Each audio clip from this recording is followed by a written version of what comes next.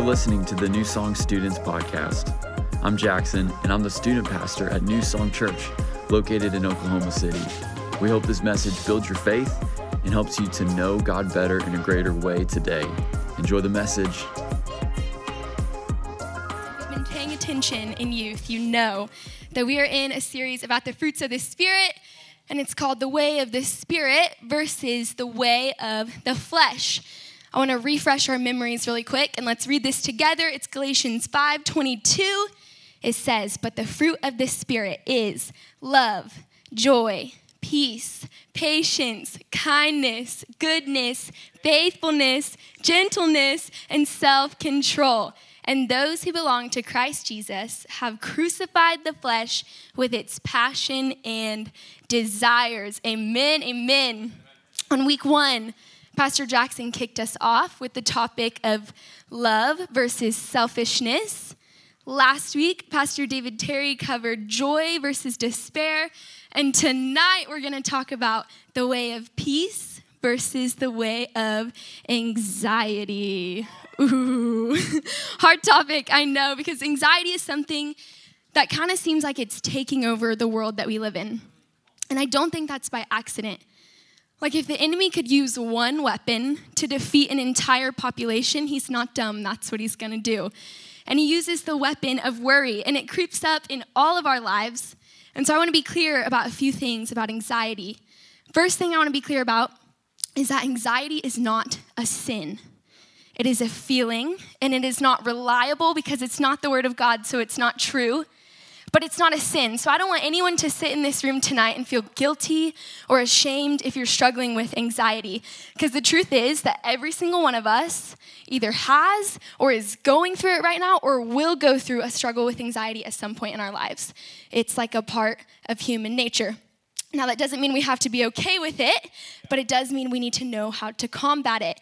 And the second thing I want to be clear about with anxiety tonight is that the anxiety we're talking about is not like a clinically diagnosed disorder.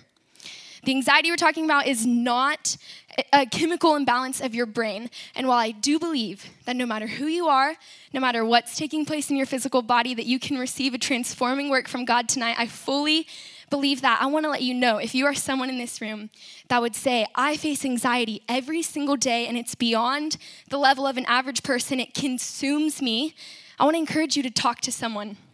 Go talk to someone about that and just ask God, like, what do you want me to do with this thing that's taking over my life? But like I said, the anxiety we're talking about tonight is universal.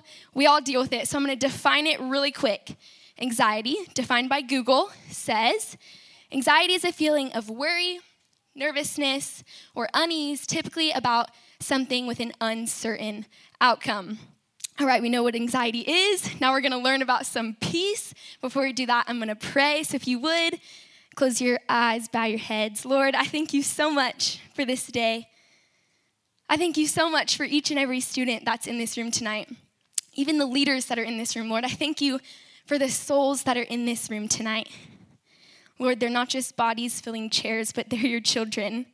And so, Lord, tonight I want you to speak to them. I want to get out of the way, and I want you to speak to them. Lord, I pray if anyone in this room came to see Maddie Brown, that you would shift their gaze, and they would leave have seen you, Jesus.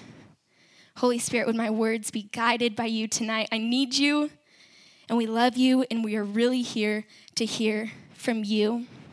And everybody says, amen. Amen. All right, I can officially say that I'm actually excited to be up here, which if you would asked me this a week ago, last Wednesday, that would not have been the case. Because, if I'm being honest, I was stressing out a little bit.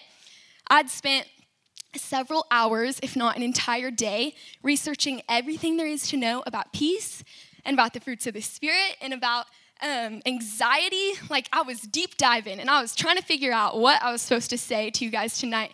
And last Wednesday, about 8 o'clock, I was sitting over there in that area, and Pastor David was bringing the word, and I just started to plead with God. I was like, God, every single week, these students get a word, like, straight from heaven's gates. Like, I can tell that these people, they go to the mountain, they pray, and they have a Holy Spirit-driven word for these kids, and I want to do the same. So what am I supposed to say? And in that moment, as I was sitting there, he kind of like asked me to go look up the names of God on Google. Don't recommend getting on your phone. Sorry, Pastor David. I was on my phone during the message. But I did it, and I'm glad I did, because I looked up the names of God.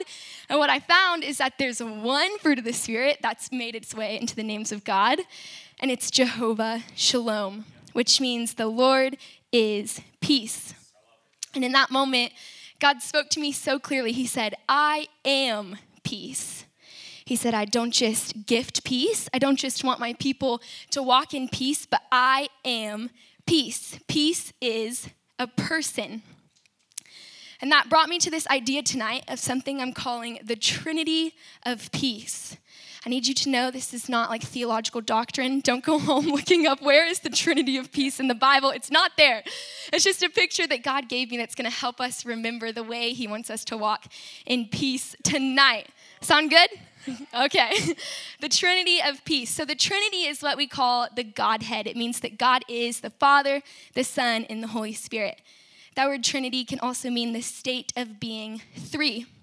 And so when it comes to peace and what that fruit means for us, I have this really cool picture that it's a complete story, a full package. It's the state of being three. It's a Trinity. And here's what it is. It says, God is peace. He created it. He is the being of it. Jesus is the Prince of Peace. He died for it. And the Holy Spirit is present peace. He makes it possible to walk in, someone say, the Trinity of Peace. There you go, sounds good. All right, so we're gonna break this down together. If you're taking notes, which you should be, your brain's not that good. You're not gonna remember everything I have to say. So get out your notes and write down number 1, God is peace. Okay, so as I briefly mentioned, Jehovah Shalom is one of the names of God, and it means that the Lord is peace.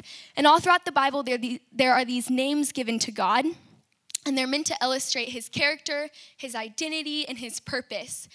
And so if God is peace, then we can see tonight that the peace we're talking about is not a feeling, because God is not a feeling, he is a being. And generally when we think of peace, we think of like a peaceful situation.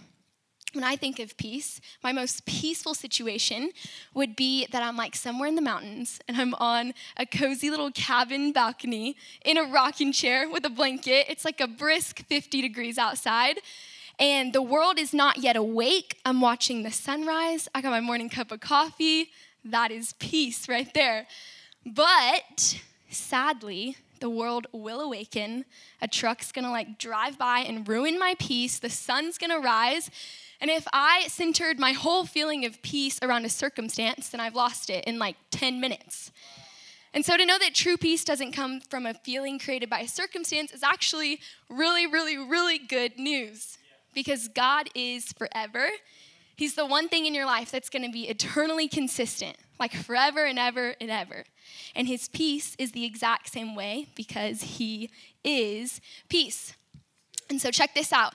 We're going to learn the origin story of Jehovah Shalom. So this name was given to God through the story of a man named Gideon. And Gideon was sent to the Israelites during a very bad time of famine and war. And although they got themselves into this situation through disobedience, they had like a deep terror in their hearts. And so they cry out to God, and God sends them Gideon. And God commissioned Gideon to save Israel. That's a big task. I wouldn't want it. And so as you can imagine, Gideon feels weak and he feels frail and he feels incapable. He's probably beating himself up like, I can't do this. And he's also questioning, is God still here? Like, has anyone felt that before? Is God still with me? I know that I have, so I can relate to Gideon in this story. But then he decided that he was going to stand on a word of promise. And he stood on the promise of the Lord that says, I will be with you. And so standing on the promise, Gideon asks God to send him a sign. Someone should have warned Gideon. Like, if you're going to ask God to send you a sign, he's going to do it. So get ready. So we ask God, and God sends him an angel, which would probably be terrifying. I've never seen an angel in real life, but I can't imagine. So he sends him an angel, and the angel speaks to Gideon, and he says, peace be with you. Do not fear. You shall not die. You could translate that to God is with you. Do not fear, you shall not die." And he was immediately filled with courage and confidence in the truest form of peace. Like he just had an encounter with God. That is the truest form of peace. And so he built an altar to the Lord, and he called it Jehovah Shalom. That word shalom, it means harmony, wholeness, completeness, peace. And so clearly we can see that Gideon's situation was anything but peaceful. Like he's in the middle of a war. That's horrible. That is not peaceful. And yet this was the time that established peace in his heart. And why was that? It's because it's not a feeling based on circumstance. It's because peace is God. And if we look back at that definition of anxiety, it's based on an uncertainty of an outcome. And what I love about this story is that God gives him reassurance before the outcome. Like it shows us that we can have peace, we can have God before the outcome is revealed. And I'm just so thankful that God doesn't like disappear when circumstances get rough. Like he doesn't leave. He says, "I'm here in it with you." And so tonight we need to establish in our hearts that the peace of God, that true peace, cannot be taken away. Because God cannot be taken away. That's what spurred Gideon on to courage to save the Israelites, because God cannot be taken away. But unfortunately, because of sin, he is disconnected. Like unfortunately, because of sin, God is distant. And so that's why the story doesn't end here. This cannot be a complete Trinity with just God, because there was a disconnect. And so we need Jesus. So God is peace. He created it. He is the being of it. And he had to send someone to pay for it. That's number 2, the Prince of Peace, Jesus. He was crucified for us. He was crucified for our sins, for our healing, and for our peace, which means our connection to God. He paid for your peace. So to look at this, we got to go all the way back to the beginning of time. And we got to look at Genesis, the story of Adam and Eve. I know most of us know this story, but don't check out. So at this time, there was the Garden of Eden, right? And it was perfect peace because God was there. There was no disconnect between the people, Adam and Eve, and God. Like, these guys were running around naked and they didn't even care. That is peace, okay? They've got it. They've got peace. They've got the Father right there with them. There's no worry. There's no anxiety. There's no troubles. There's no sin. It's perfect peace. And it's hard to imagine because we've never lived in this. Like we've never lived in a world that wasn't covered in sin and chaos and human nature. But they had it. And yet they still fell. They still believed in Satan over God, and they ate the wrong fruit. They broke the connection with God. And since God always had intended for his creation to be living in harmony with him, shalom, peace, harmony, he had to redeem the fruit.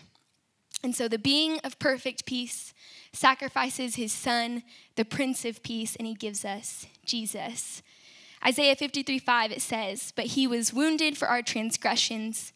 He was bruised for our iniquities. The chastisement of our peace was upon him. And with his stripes, we are healed." That word chastisement means to punish severely. He was severely punished for peace, for harmony with the Father, for you to have that. And I don't know about you, but when I hear that Jesus was punished so that I could be connected to God, it brings me this deep realization that the one I love did not die so that I could live a life engulfed in worry. Like today at midweek prayer, if you were there, if you watched online, we took communion and we counted to 39 for the 39 lashes that Jesus took so that we could be connected to the Father. And I think every single person in this room just stood there and like bawled their eyes out. Like Pastor Jackson had to remove himself from the drum cage, okay? He was sobbing. I was sobbing. We're all crying. And it's because you get this deep realization that like someone had to pay for this and it wasn't me. And I'm so grateful for that.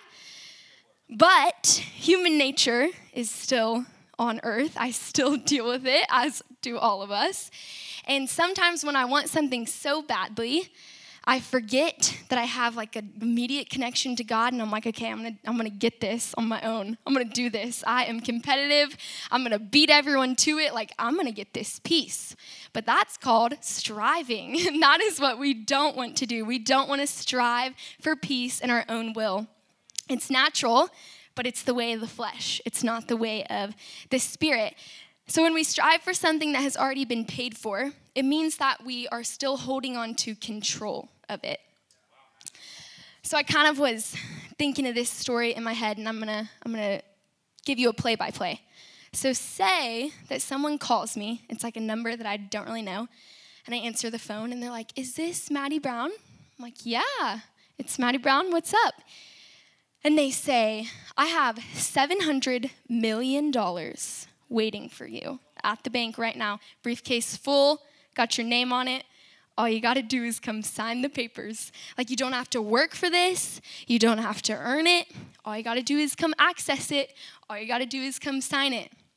And I'm like, sweet. And so I start going through this process in my head, this thought process.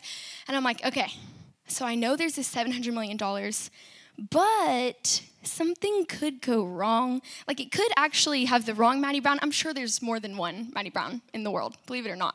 And something could go wrong. It could not really be my name. Like, what if I pull out my driver's license and I'm like, "Here you go, it's me." And they're like, "Oh, it's actually not you." And so I'm thinking in my head, like, what if I had to work for it? Or what if they were like, "You can get it, but you have to pay half"?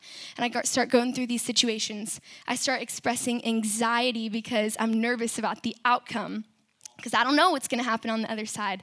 So instead of stepping out in faith and going to get my 700 mil, I tell the man, I'm like, "All right, I'll be there in 12 hours because I'm going to go work a 12-hour shift at McDonald's." Right? No one would do that. But in my mind, I'm thinking, I have a secured $200. I know it's mine. I do this every week. This is the way I live. And so I can go get this $200. I'm going to have to work for it, and it's way less better. Is that a word? Less better? I don't know. It's not as good as $700 million, but I know that I've done it before, and I trust it, so I'm going to do it. No one would do that. But that's what we do. We try to control the outcome of something that's already been paid for. And let me tell you, with Jesus, that's not smart, because the outcome has already been controlled. Like, you can't change what he did. And so you need to know tonight that you could live every single day of your life in reverence to the Lord. You could wake up every single morning and get on your knees and say, "Lord, I want this day to be lived for you." You could be a missionary. You could give every pretty penny that you make to the kingdom of God, or you could never acknowledge the fact that Jesus died for you. You could act like he doesn't exist. But the fact that the price was still paid doesn't change. The outcome has already been controlled. You can't earn peace. But just like me going to the bank to get my money, you can access it, but no amount of striving is going to make you more worthy of Jesus. Like, we are not worthy of Jesus. And it sounds harsh, but that is a beautiful thing, because he's abounding in grace, and he grants us himself anyway. Like, I don't have to earn it. I just have to access it. And in the same letter that Paul teaches about the fruits of the Spirit, he warns us against striving. And he says in chapter 3, verse 3 of Galatians, he says, "Are you so foolish? Having begun by the Spirit, are you now being perfected by the flesh?" That's what he would say about my money story. Like, are you so foolish? You were begun by the Spirit. You were given this gift by the Spirit, and now you're going to be perfected by the flesh? And then he goes on in chapter 6, and he mentions it again. And he says, "For the one who sows to his own flesh will from the flesh reap corruption. But the one who sows to the Spirit will from the Spirit reap eternal life." When we strive for peace, we reap corruption. But when we strive, or when we don't strive, when we abide by the Spirit, we reap eternal life. And to be producing fruit is to be literally living out the crucifixion of Jesus. Like, I want to reap eternal life, and I know you guys do too. I want it to be said of me that Maddie Brown lived out the crucifixion of Jesus Christ. I don't want to wait until heaven to live in harmony with God because I know that it's possible here. I want to be a picture of the prayer on earth as it is in heaven. So if we have striving, which is what we're not supposed to do, then the opposite of that would be abiding. We know that God is peace. He gave us Jesus to pay for this peace, but how does this become alive and real to me? The Trinity, the fullness of peace and harmony with God becomes complete with this. Number 3, the spirit of present peace. When Jesus was about to go to the cross to die for us, he comes to this moment with his disciples. And we have to remember these are the people that have known the comfort of physically being with Jesus. Like every single day, they were physically with Jesus. So you can imagine that they were anxious about what's about to take place because their Savior and their friend is about to finish the work of his life on the cross. He's about to die the most gruesome death. And they know that he's about to do it for them, which is undeniably a good thing. But the uncertainty of what lies beyond his death is troubling to them. And it's producing worry. And so he looks at them and he promises them something. And as we read this tonight, I want you to imagine that you sitting in that chair as a disciple of Jesus, that he's saying this to you.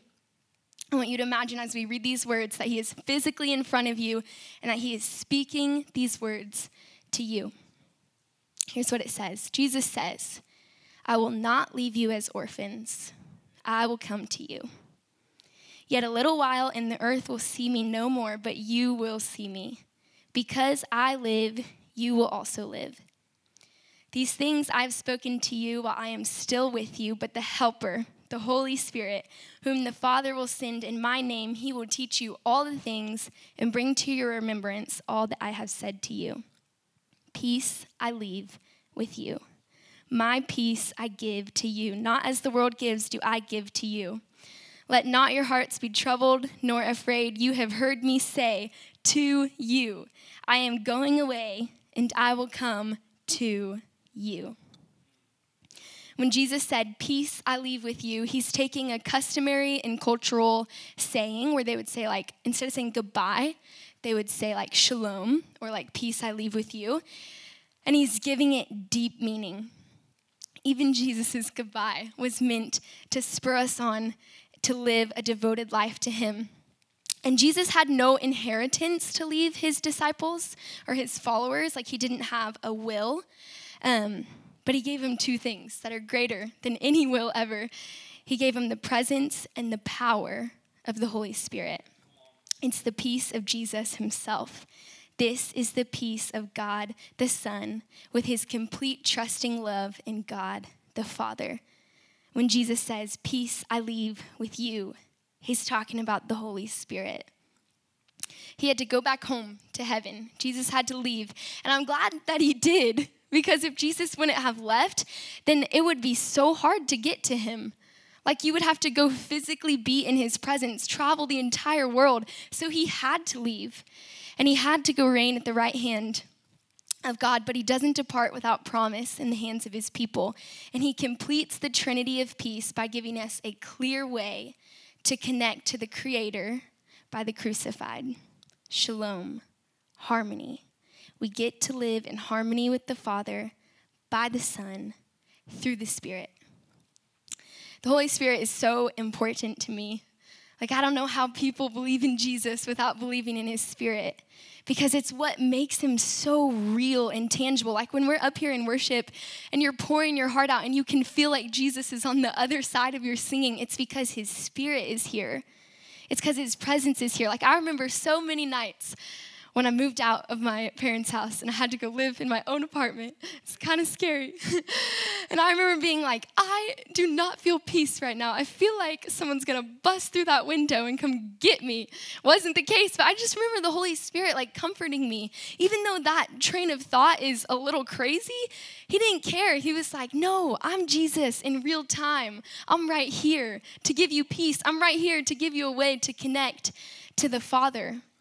And I say that to say that the Holy Spirit is not a side piece of the Trinity. He's not like an extra thing that you can leave out sometimes, you can add in sometimes when it sounds good. Like, no, the Holy Spirit is necessary. The Holy Spirit is going to call you out. He's going to call you up. He's going to convict you of your sins. He's going to point you back to Jesus. The Holy Spirit is necessary. And what's so cool, and it goes back to the point on striving, is that he's given to us on the merit of Jesus. Like again, I don't have to earn him. I just have to access him. I just have to call on him. I just have to say, peace, come be with me. Holy Spirit, come and be with me. We get to receive him through the work of the cross. So we know that the Trinity of peace, we know what it is. We know this information now. And in order to know what to do with it, I want to look back at Paul. He's the writer of Galatians. Quick shout out to my boy Paul. If you have not studied the life of Paul, you need to do that. When you get home, you need to open up your Bible and you need to go read about some Paul because he is crazy. Like, Paul is crazy. He's going to stir your faith. He's going to make you want to be a better person. He's also going to make you feel good about yourself because once he was Saul. So there's a chance for all of us. You need to go read about Paul. Side note. Anyway, Paul lived a crazy, crazy, crazy life. And he gives us a summary of some of the things that he went through in his life. In 2 Corinthians, he says, 5 times I received at the hands of the Jews the 40 lashes less one. 3 times I was beaten with rods. Once I was stoned. We could stop there. Paul was stoned, and he survived. When I read that for the first time, I was like, wait, did Paul just die? No, he came back. He was stoned, and he survived. 3 times I was shipwrecked. A night and a day I was adrift at sea on frequent journeys, in danger from rivers, danger from robbers, danger from my own people, danger from Gentiles, danger in the city, danger in the wilderness, danger at sea, danger from false brothers, in toil and hardship, through many a sleepless night, in hunger and thirst, often without food, in cold and exposure. And apart from other things, there is the daily pressure on me of my anxiety for all the churches. Paul had a rough life. And if you know anything about the life of Paul, then you would know 2 things. The first thing you would know is that he was so passionate about destroying anything that would get in the way between him and God. He protected his relationship with God at all cost. And the second thing you would know, and based on what we just read, is that his life was anything but peaceful. Like, this man was stoned. He was shipwrecked, like not peaceful whatsoever. His life was constantly surrounded by chaos all the time, 24/7. And what's so interesting about this to me is that Paul is the one who introduces us to the fruits of the Spirit. And in another part of the Bible, Paul actually says that he is such a good imitator of Christ that we should imitate him. Like, talk about practicing the way. Paul's like, I got this. I'm practicing the way. You do what I do. And so if I do what he does, then I know that he wasn't just throwing out these fruits of the Spirit for fun. Like, I know his life was full of peace. And if I can confidently say that the man we just read about lived a peaceful life, I want to know, how did he get that? And the way that he got it is that he protected his peace. New Song students, if we want to live in the peace of God, if we want to live in harmony with the Father, constantly connected to him, we have to get really serious about protecting our peace. Like, really, really serious. I want you to write that down in your notes. Protect your peace. Circle it, highlight it, make it bold letters. Do what you do. Make it known to your notes. Protect your peace. In the way that the Lord is so jealous for me, in the way that the Lord is jealous for my heart that he came to earth, like he had perfect peace. He was with the Father all the time. In the way that he is jealous for me, that he came down and he said, no, there's a disconnect here and I want them to be connected. Like, I want that peace to be accessible to them, and that he died on the cross. I got to get jealous for him. I got to decide that there is nothing more important than God. Like, there is nothing in my life that could take the place of this connection, and there is nothing that I want more than this. When we sing that song, like, I don't want anything else. I don't need anything else. You're my one thing. Like, you got to believe it in the depths of your soul. You got to believe it because we got to protect our peace. Paul is waking up the church to the fact that the Son of God, who gave his life for yours, is not looking for perfection. But what he is looking for is for people who are willing to crucify their flesh, who are willing to crucify their flesh to follow Jesus, for people who are going to be serious about walking in the way of peace. The heart of Paul's gospel is that when people trust in Jesus, what's true of him becomes true of them, that his life, his death, and his resurrection become ours. And there's a clear connection here between the fruit that Paul produced in his own life and the way that he protected his peace. Paul says, I have been crucified with Christ, and it's not I who have come back to life, but Christ who has come alive in me. The life I now live, I live by faith in the Son of God who loved me and who gave his life for mine. And this takes place in the same letter that the fruits of the Spirit are in. So there's a clear connection here between producing fruit and protecting your relationship with the Lord. To be protecting this sacred union with our Father means that we are going to have to crucify the flesh. So if we look back at the foundational verse of this series, we read it at the beginning of this message. I think we've read it the past 3 weeks.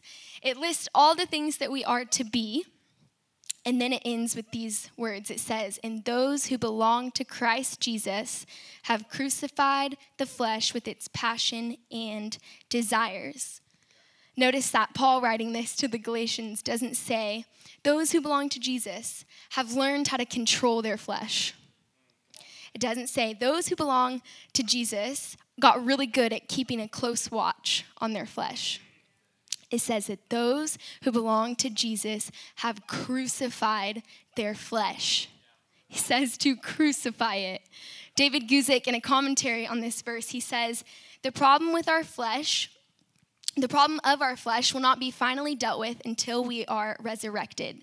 Until then, we are to constantly nail it to the cross so that it hangs there, alive yet powerless over us.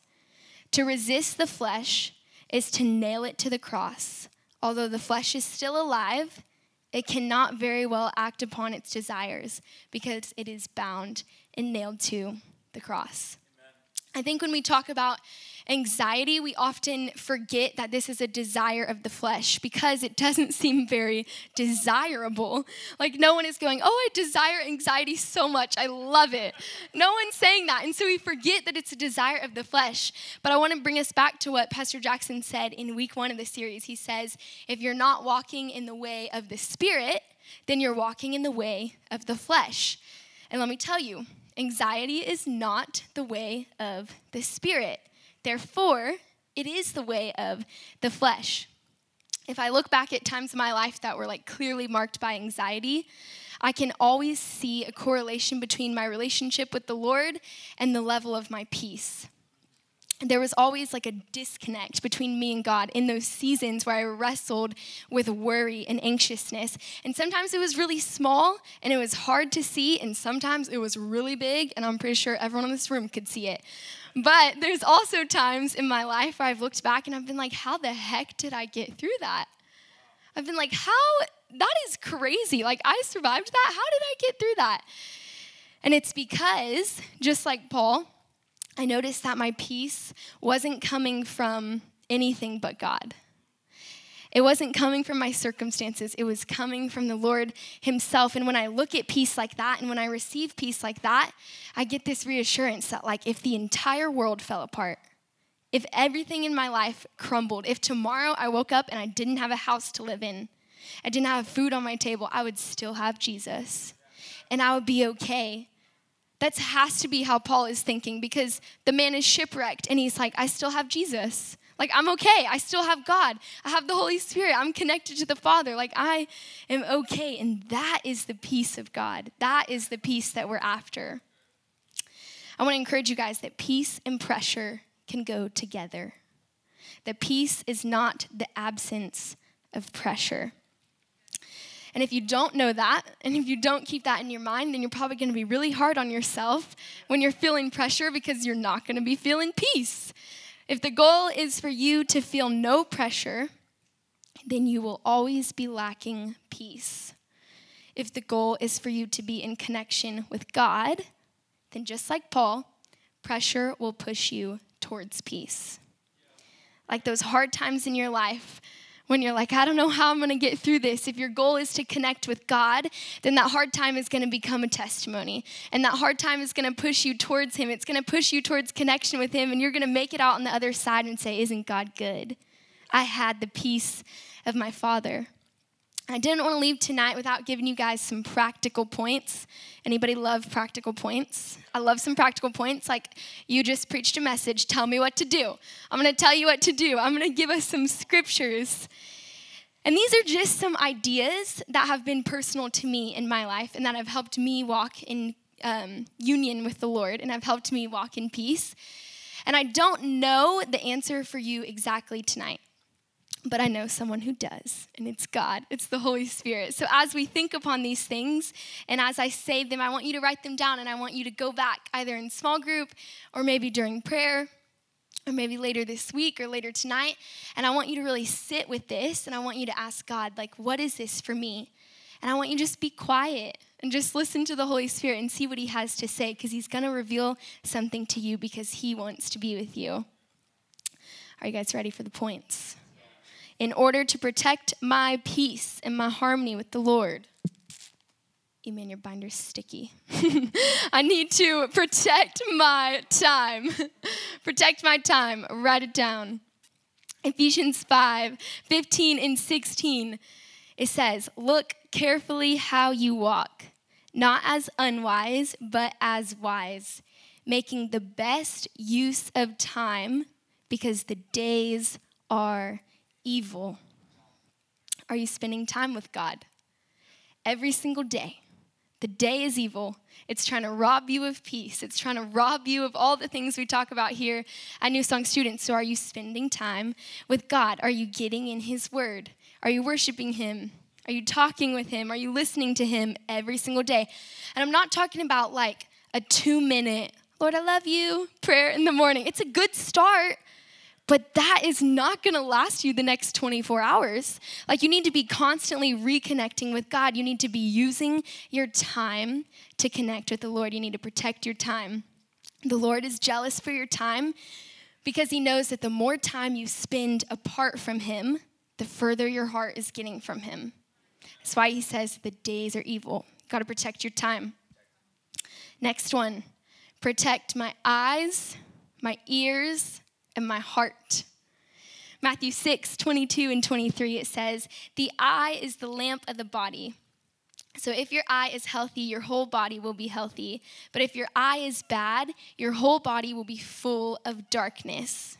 Proverbs 4:20 and 23, it says, my son, be attentive to my words. Incline your ear to my sayings. Let them not escape from your sight. Keep them within your hearts. For they are life to those who find them and healing to all their flesh.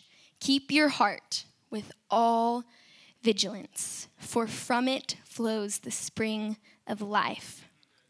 Vigilance means to keep a careful watch, to keep a careful guard on your eyes and your ears and your heart, because from it flows the spring of life. And so what this practically looks like is like, do you have limits on your phone or on your tablet or your TV? Do you select carefully the books that you read?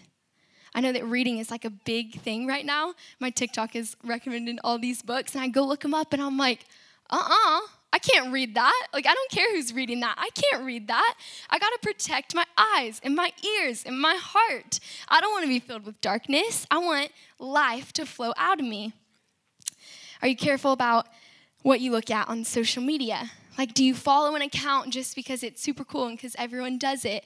Or do you choose, like, this is the media that I'm going to consume because I am serious about protecting my peace?